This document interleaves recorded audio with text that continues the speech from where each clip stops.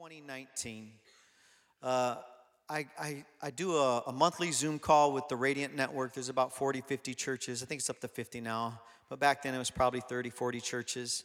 Every third Thursday of the month, we get together on Zoom, and all these pastors get together. The leadership of the network gives an encouraging word, encourages pastors, and we kind of talk about like what we're going through. But what was happening in the conversations back in 2018 and 2019, it kept coming up maybe every 2 or 3 months. There would be a teaching on discipleship. And we would talk about, like, you know, there's a chance, like, growing churches, the question is often, like, what are you doing to disciple people? I remember had a significant leader just visiting us maybe a year or so ago, and we take him out to dinner after church. He's like, man, it's amazing what I'm sensing in your church. And he says, but I want to challenge you. What are you doing to disciple people? And it both frustrates me and like compels me to like think. I want to be challenged. I don't want us to become idle or sit idle. But in the conversation of these pastors on this Zoom call, they would ask, like, what are you doing? And so we would talk about different things you're doing. But the question I would ask, tell me what the mark, what is the goal? Like, if you're talking about discipleship, what's the mark of it? Because it can't be we're gathering. It can't be like church numbers. You know, it can't be like this is what the giving was. Generosity certainly is a mark of a disciple of Jesus. But so they start, well, I think someone who's like alive. They're full of life. Okay. And someone would use the word freedom. And I'm like, our church, there's like freedom. And I remember this lunch appointment that I had with this visiting pastor. He said, I have noticed that all the churches, he travels the nation. And he said, I noticed that all the churches that are growing in our nation have an emphasis on freedom and soul care. Yeah, that's good. Come on, let's help that brother out. Thank you. I wasn't looking for an applause, but there's freedom in this house. Some of us, you know, and we're never fully free, by the way. We're always in process. We're always growing. But so I would say, well, the marks of it I'm sensing, but I think there's some more we got to do. Well, it's interesting because because this was a theme I was hearing, not just in the Radiant Network, but in different networks and different pastors, this conversation of discipleship, different than like what maybe we have thought about in the past about discipleship, but this conversation kept circling. Well, I believe that the Holy Spirit was prophetically nudging churches in 2018 and 2019 because somehow in God's infinite wisdom, he knew something was going to happen in 2020. And so we're talking about it for just about a year leading up to the pandemic. And then when the pandemic hit, the church wasn't gathering. And this is when it got very real. If we never gather again, how will we disciple people? And what does that even mean? Like, what is a disciple? How will we disciple people? So it put me on a 2-year where I was reading all kinds of books on discipleship. And I was drawn mostly to the books where discipleship where churches is flourishing without buildings. So Iran, I read a book about the church in Africa. So Iran, if you don't know, this is one of the fastest growing areas for Christianity right now. How could that be? That's, you know, it's an Islamic nation, and yeah, but a pastor there told me Islam's dead in Iran. And he said this to me. He said this to about 13 of us pastors. He said, what if I told you that 8 out of 10 Muslims in Iran will give their heart to Jesus if they're led to the Lord? And I was stunned. That was the kind of the beginning of the journey for me. So I began to dive into just different books and looking at different programs, not the word, but templates or models is better. Or look at different models of discipleship. But when the pandemic happened and we figured out like, oh, it's more than a couple of weeks, how are we going to pastor people? So what we started doing is I think we called them Logos groups, is what we were calling them.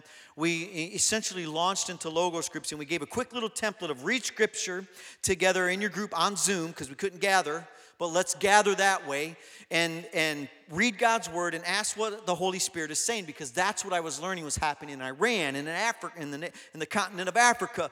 They were actually growing in faith without a building, without a gathering. And discipleship was really happening. So we're going to spend the month of January talking about discipleship. The series is called Follow Me. because I think Jesus makes a distinction between believers and disciples. Actually, powerful distinction. With the goal of January 29, so the last Sunday of the month, in the evening, we want to release a discipleship model that we've been piloting this last year, just with a few key leaders piloting this. It's not a program. It's a way of discipling people to get us deep in faith. And what we were learning, just the feedback of the Logos groups during 2020 was like, wow, this is actually working. So we took that model, we took some of these books already, and we created this way of discipling people that's more organic than a program. So share that to say that that's what we're going to be spending this month, because if we ever get to the place where we're like the church in China or the church in Iran and we don't have a building, how would we disciple people? And I think that this is how. But today I just want to talk about, what is a disciple? What does it mean to follow Jesus? Because there's a difference between believing in him and following him. And Jesus makes a powerful distinction between these two things, between the crowd that might come on Sunday and the follower who lives it out on Monday. In Mark chapter 8, if you have your Bibles, that's where we're going to be. I forgot to tell you that. It'll come up on the screen. It says this: Then he called to the crowd. So the crowd was because people were excited about getting healed. People were excited about how he fed the thousands. They're excited about Jesus, the crowd. They're attracted. The crowd is attracted to Jesus, but might not live for him. He called the crowd to him along with his what? Disciples. He's drawn a distinction between disciples and the crowd. They're all there. They're all seeing him. It's possible to be part of the crowd, to go to church on Sunday and not actually be a follower. So then he gives a challenge to them. He called the crowd to him along with his disciples and said, whoever wants to be my what? Disciple must deny themselves, take up their cross, and follow me. Whoever wants to save their life will lose it, but whoever loses their life for me and for the gospel will save it. What good is it for someone to gain the whole world, yet forfeit their soul? So he's drawn a distinction between God's ways and the world's way. In the world's way, you lose your soul. God's way, you gain it. Or what can anyone give in exchange for their soul? If anyone is ashamed of me and my words in this adulterous and sinful generation, the Son of Man will be ashamed of them when he comes in his Father's glory with his holy angels. I think one of the most scariest verses in the Bible.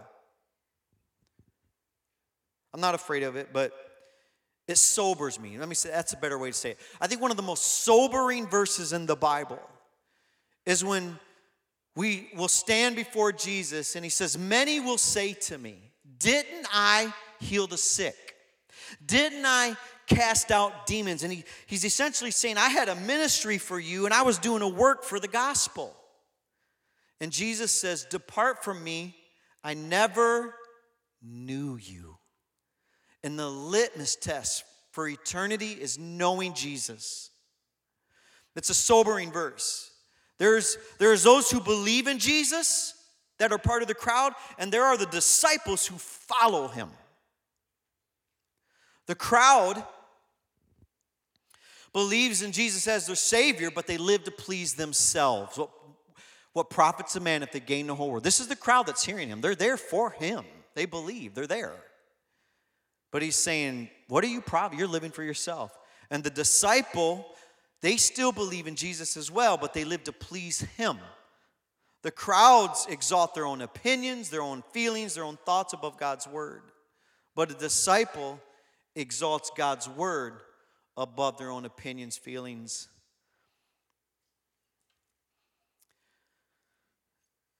So I want to talk about, what does that mean to be a disciple? And I know that this is deeper than a felt need message, but we need to get deeper. And here's why.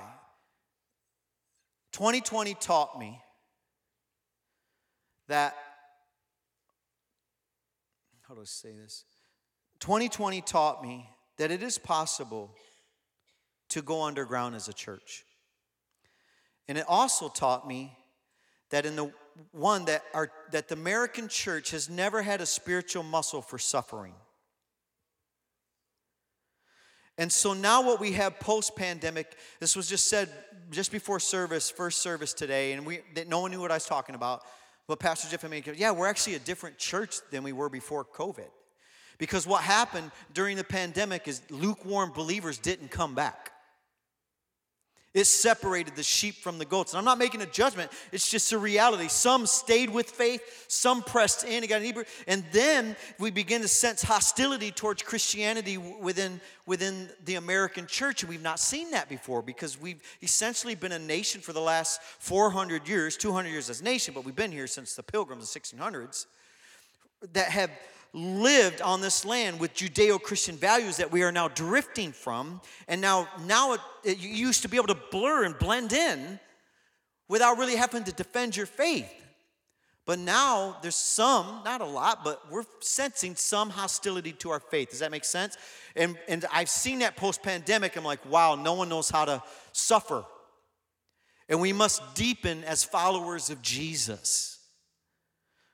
It is what the world needs. So I first want to talk about what following Jesus is not, because I don't want us to get confused about something. But the first thing it's not content.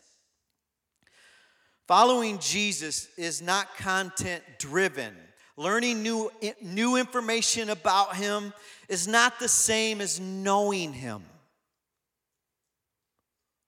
Jesus even said in John 5, he said, you study the scriptures diligently because you think that in them you have eternal life.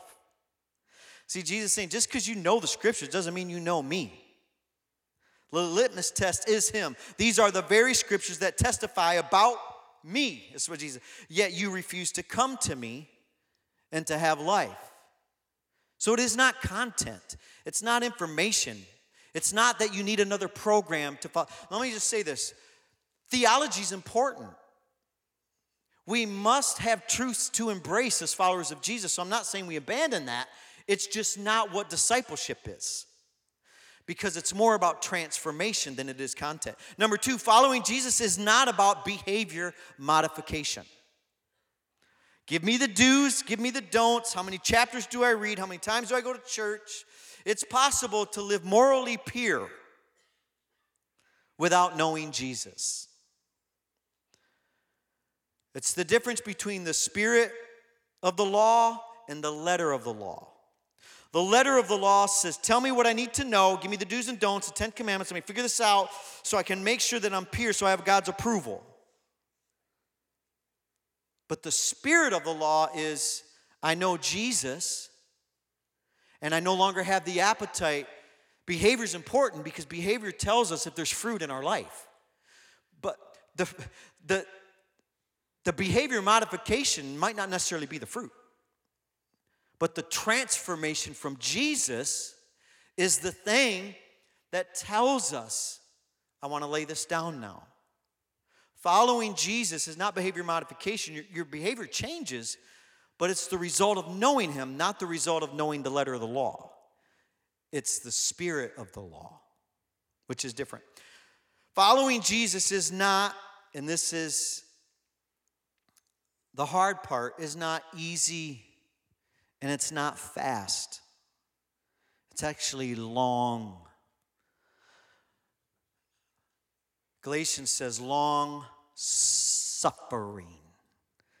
Now the NIV changed it to patience, and I know I normally read out the NIV, but long suffering I like better. Because it's a spiritual muscle that we must begin to exercise because it's not easy. He said, broad is the road that leads to what? Destruction. Narrow is the road that leads to life. It's not easy. It's not an easy road. If you've heard the gospel and it's like, follow Jesus and your life will get better. Follow Jesus and there'll be this, it's like rubbing a genie in a bottle and he'll answer, all your prayers will come true. All your wishes will come true. Someone's not told you the real gospel. There is suffering in the message of the gospel, and yet with being less disturbed because Jesus is in you. Following Jesus, the crowd will follow Jesus as long as everything's good, as long as there's not a pandemic, and as long as the government says I can go back. But what happened is science ended up not being the answer, or in some it was, but they've not come back. Disciples follow Jesus regardless of the circumstances. It's not always easy. And you may have to stand up for your faith. He said they deny themselves. They take up their cross. That means you crucify the flesh. I know this ain't popular this morning. No one's like, I hear some low rumbles of amen. But yeah, thank you. But what is a disciple? In the Greek, it means to be a pupil, make followers, to instruct, teach, to make a disciple. To train or educate through the process of instructing someone in a certain way of life. It's a way. It's a person who follows after and seeks to learn from another. Disciple. A learner. I think a better word is apprentice. You know what an apprentice is they spend time with a master electrician or a master builder, or I have a desire. It's on my bucket list to build an acoustic guitar one day.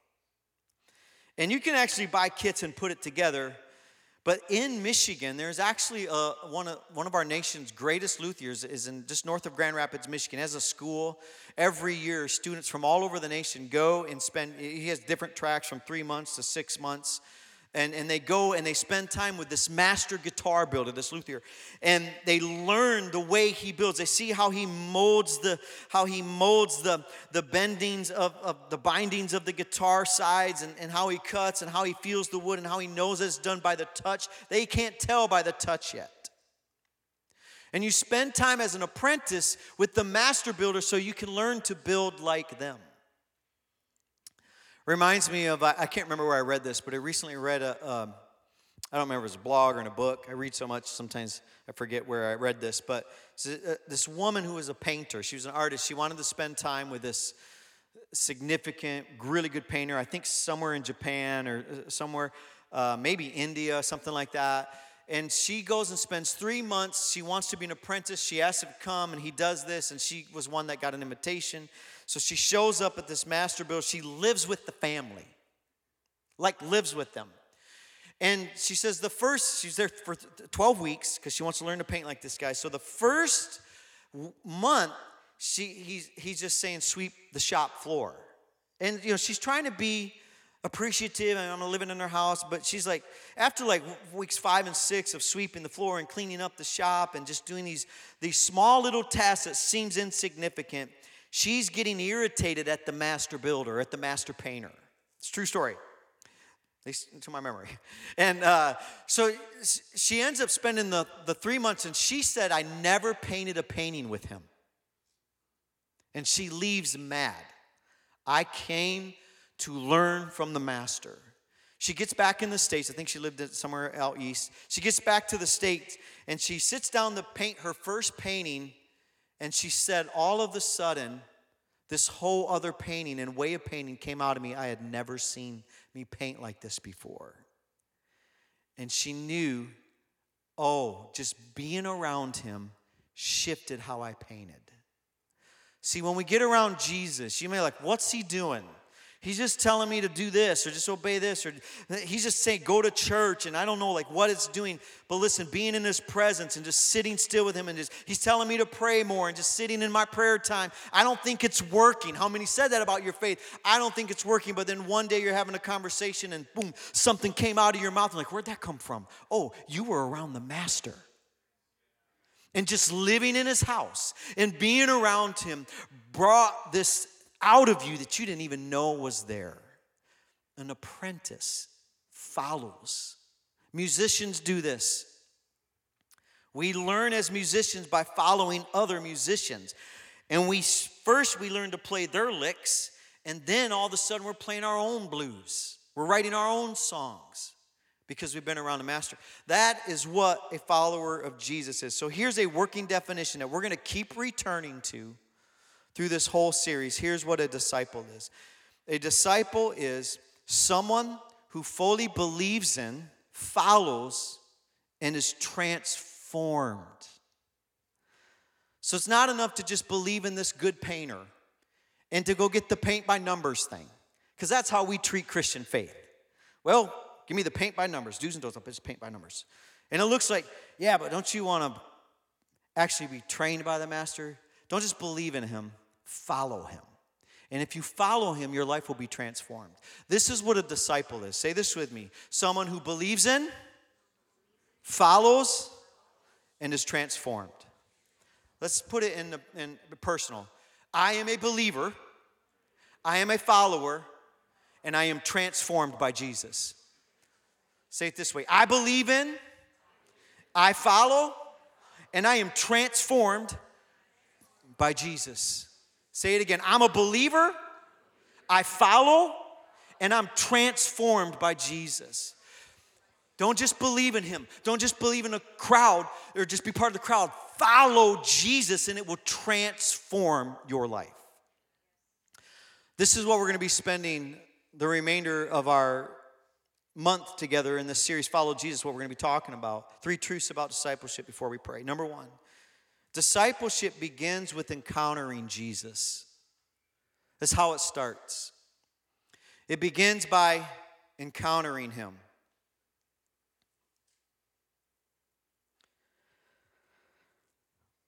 How many remember when you gave your heart to Jesus? Of those who lifted your hands, how many, it might have been emotional, but how many like you felt peace, or you like you felt energized for a season after giving your heart to the Lord? Okay, many of us. Why is that? Because when we encounter Jesus for the first time, we become fascinated with him. He entered our messy life, and there was this joy that came, or this peace came. And you remember, you were crazy, you were fanatic about it. You would tell, like, people would be embarrassed about how much you talked about Jesus. I'm right. I know I'm right. Because all of us do that when we give our heart. We get so excited. You got to come to my church, and we're really excited about church. And because we encounter Jesus, that is the beginning point. Like dating. How many of you see like a couple dating and you're like, please stop like laying on each other. Go get a room.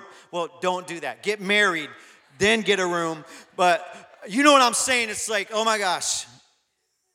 I just love listening to you breathe. You hang up first. No, you hang up first. No, you hang up first. I like that Friends episode where the girl grabs the phone and is like, poof, hangs up for him because she's talking to her ex. You remember that? Why is that? Because you're so fascinated with that person. And then eventually fascination develops and is transformed into personal relationship. You go from you hang up first to like, what do you need from the grocery store? Don't you? You go from that to a text.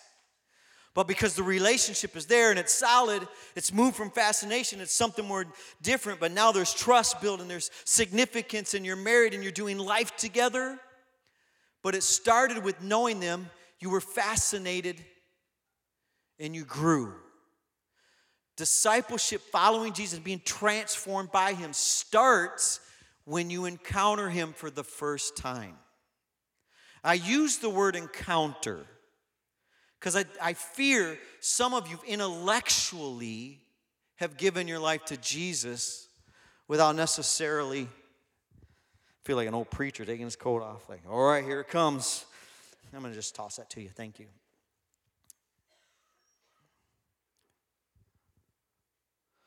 2 Corinthians 3:16. Here's the starting point. When anyone turns to the Lord, you may be at church today, maybe you made a New Year's resolution, you're like, my life's a wreck, or I'm just confused. I got the job I wanted, I'm married to the person I wanted to be married to, I'm living where I want to live, life is good, but something's missing.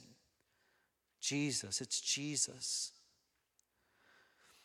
And when anyone turns to the Lord, the veil is taken away. You can't see with spiritual eyes until you decide to turn to Jesus.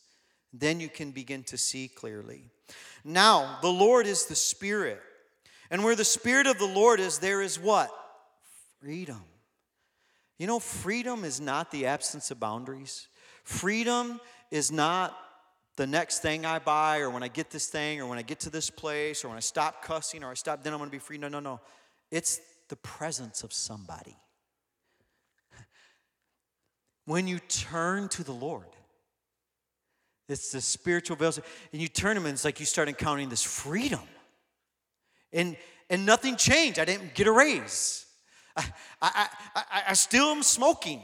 I still, a cuss word pops on my, I still am getting angry, but I'm just like this freedom. And then because the Spirit of the Lord is in you and you're being transformed, what begins to happen is now you lose the appetite for that cigarette. You're losing the appetite for that lustful thing. You're losing the appetite, and now you have freedom because where the Spirit of the Lord is, there's freedom. But it starts when you turn your heart to the Lord.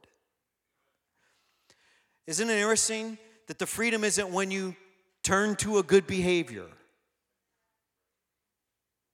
Because that's not what discipleship is.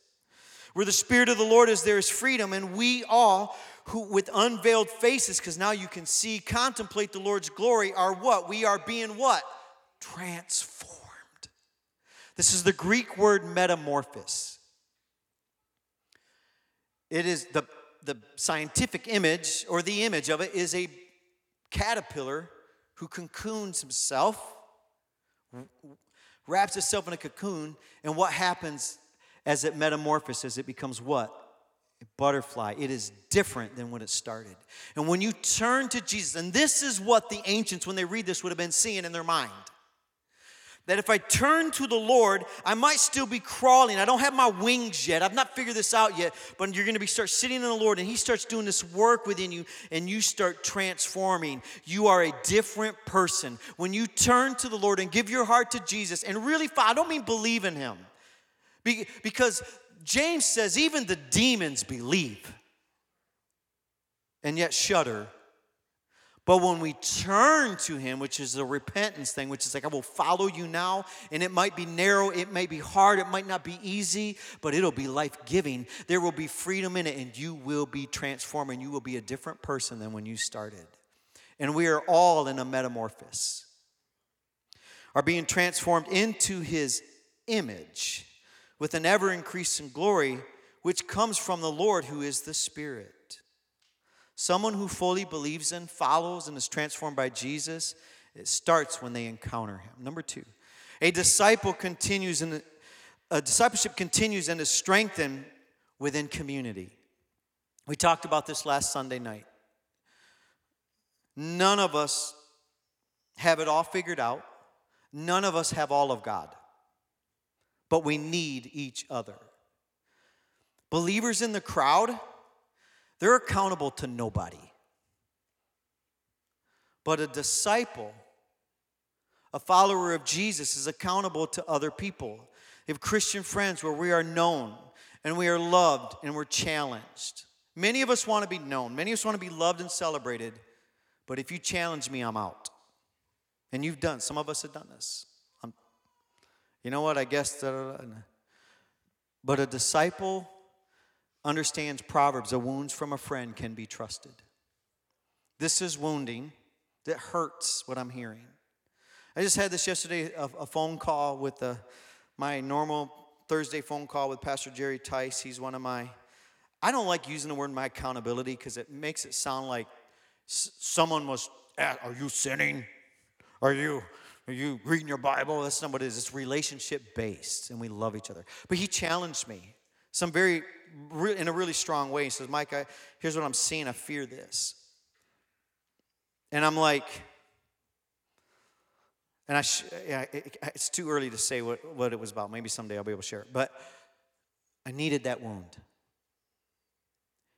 Discipleship continues within community. No man is an island. We need each other.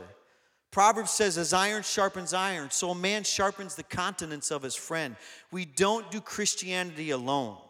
Ask the Christians in Iran if they can do it alone. Ask the Christians in Cuba if they can do it alone. Ask the Christians in China, in the Middle East, if they can do it alone. And they look at us, and we feel like we can, because we have everything. Life is easy in the States. We have wealth. We have doctors. We don't really even need Jesus. Just go buy me the cold sinus Advil. I don't need to pray about my sickness. But you go to other worlds. When I was in Vietnam, the pastor there, they were just telling me, he's like, we don't have the medicine you have. When we get sick, we really just ask the Lord to heal us, and he does. But what we do, because we're sophisticated and we judge it, we judge when God moves. It makes us uncomfortable because we're so reserved and all-knowing. We're not. Acts 2, 42 through 47.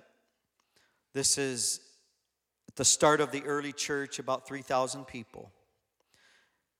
They, see the plural word there? Do you see the plural word they? It's not a trick question. It's there. All right. They devoted themselves to the apostles' teaching, so church leadership, and to fellowship. Now, this fellowship is the Greek word koinonia. It means sharing, unity, close association, partnership, a participation, a society, a communion together, or contributory help. Koinonia cements the believers to Jesus and to each other. Fellowship. To the breaking of bread and to prayer, everyone was filled with awe at the many wonders and signs performed by the apostles. All the believers were what? Together. And had everything in common. They sold property and possessions to give to anyone who had need. That's what you did in November. When we said, would you pray about this and give significantly? Let's continue to give hope to our community. We did that as a church. That was a together thing. No one came in and said, here's a check for $100,000. If you are in the room, we would like to know that. But, because now we got to renovate it. But listen, we do this together. No one has all the answers. No one has all of God. No any one person can do this alone. All believers together had everything in common. They sold property, possessed to everyone in need. Every day they continued together to meet in temple courts. That is church, what we would call church, or they had a synagogue if they weren't in Jerusalem. They broke bread in their homes and ate together. So you can see temple courts, church, and the homes. Church on Sundays, high invitation. Because it's, just open the doors, everybody's high invitation, but the impact's low. If you want high impact in your life, you need a low invitation place. 3 or 4 men, 3 or 4 women around you. Because I can't there's hundreds in there, a couple hundred in the room right now probably. Can't challenge all 200 of us. And it can't be me, unless I know you personally. You need someone who will love you, knows your story, and yet they can challenge you. You'll grow. We grow in community. This is what discipleship is. Discipleship is someone who believes in, someone who follows, is transformed by Jesus. It happens when we encounter him. That's the start of it. There's a metamorphosis, but it continues within community. No man is an island. Number 3, and then we'll pray. Discipleship is replicated through evangelism. Discipleship is replicated through evangelism. Our passion for Jesus should be contagious.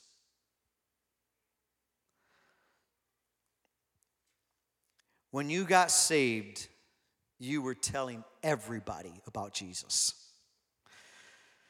Remember back in April, we had Emily Klotz here back last April. She shared her story about being kidnapped, and the Lord made a way for her to get out of it. And it's an incredible story she shared. Her husband, Dan, I've known Dan for 20-some years. He tells a story about when he got saved in a spirit-filled church. And there were healings was just New Testament healings was happening in his church. Well, his wife, Emily, they were dating at the time. They weren't married yet. They went to a Reformed church. So Dan goes to a very relaxed environment. They may or may not wear suits. I'm in jeans. So he's in this non-denominational church, and God is healing people at church. And his wife goes to a Reformed church with her parents, and it's very but he grew up in a home of atheists. He had no context for church, but he gets saved. He's like, I'm fired for Jesus. He goes to dinner on a Sunday. He goes to his church. Emily goes to her Reformed church. He goes to dinner on Sunday with Emily's parents. And they said, Dan, how was church today? So it was amazing. This guy, he got healed and his foot grew. And he said, I don't know what I said wrong, but I could tell I said something wrong. And he said, Mike, I had no idea. He said, I just thought God healed people. He said, I just thought God was doing amazing things in every church because he had no context. His passion, he was so excited. Everywhere he went, he was contagious. You know, and that's what happens. Religion will shut you down. Hey, we don't do that anymore. God doesn't do that anymore. Did you cut the book of Acts out of your Bible?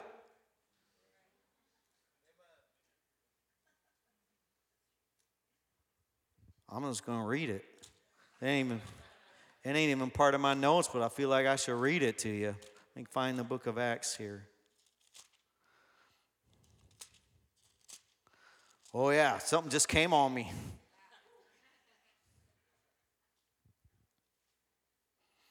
They arranged to meet Paul as put in prison. That's how Acts ends. See?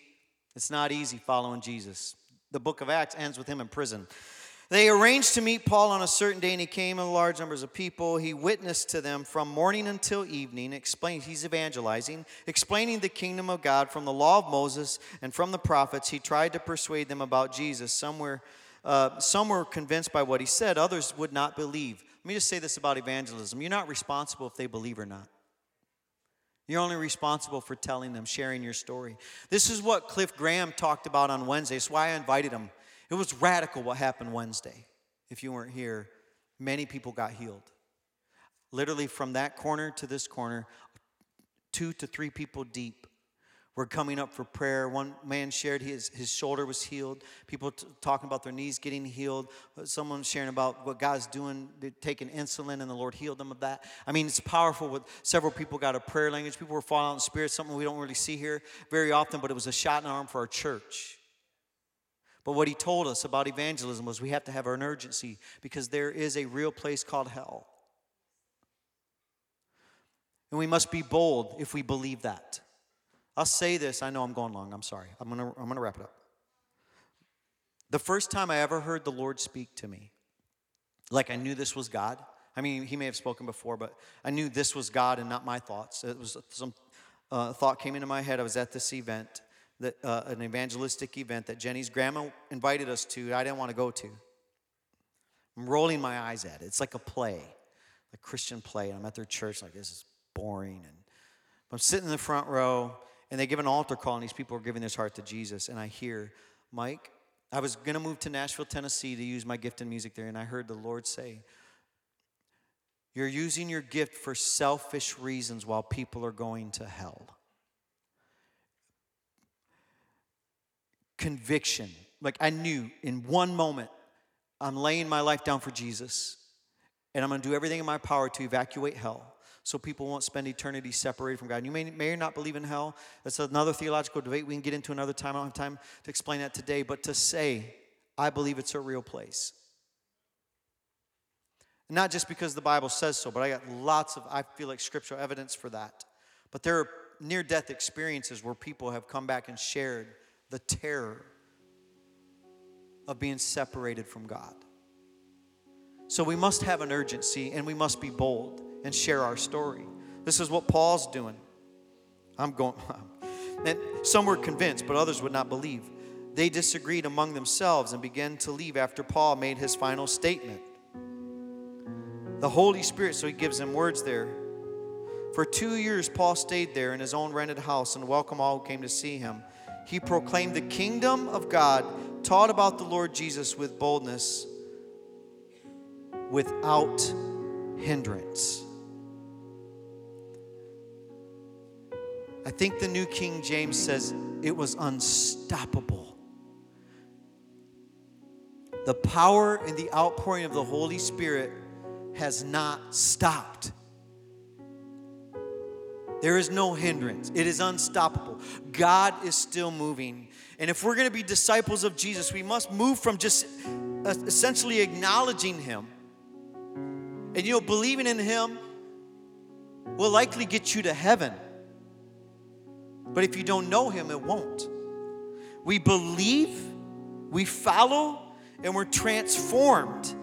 It starts when we encounter him. It continues in Christian community, and then we replicate it by sharing it with others. We can't hide the light anymore. I don't have time to read the other scripture because you got that one. The purpose of being transformed, guys, is companionship with God. He wants to know you. Transformation is not about behavior or rules. He wants to know you. That's why you want to be a disciple. He wants to give you what money can't. He wants to give you what your spouse can't. He wants to give you what your career cannot. The transformation in being a disciple is about companionship with God. He wants you to become like him. So for companionship, the same way in a marriage, the two shall become what? One. Let's pray. I don't know what your next step is, but if you don't know Jesus, I know for you, it's turning to him. When you turn to Jesus today, and we're not going to say a prayer for it, you're just going to acknowledge him that you need to turn to him. A veil will be taken away. You will receive spiritual eyes. The Holy Spirit will come in. And where the Spirit of the Lord is, that's where you're going to discover your true life and your freedom. If you're here today and you don't know Jesus, I plead with you and I ask you, give your heart to him. The kingdom of God is in the room. The activity of God is moving among us. His presence is here. If you do not know him, turn to the Lord today. And for those who do know the Lord, I challenge you, where are you at in this journey? Are you only a believer? Or are you a follower? And if you're a follower, are you engaging with the church? Are you within Christian community so that you will grow? So, Father, I pray, speak to our hearts today. Father, I just simply pray for a Holy Spirit seed to be planted within our hearts today so that when we leave, you would begin to water these words and transform us, metamorphose our lives, Father. We want to know Jesus. We want to follow, pursue, seek him, be in close proximity of his presence, and know him. And all God's people said together, amen.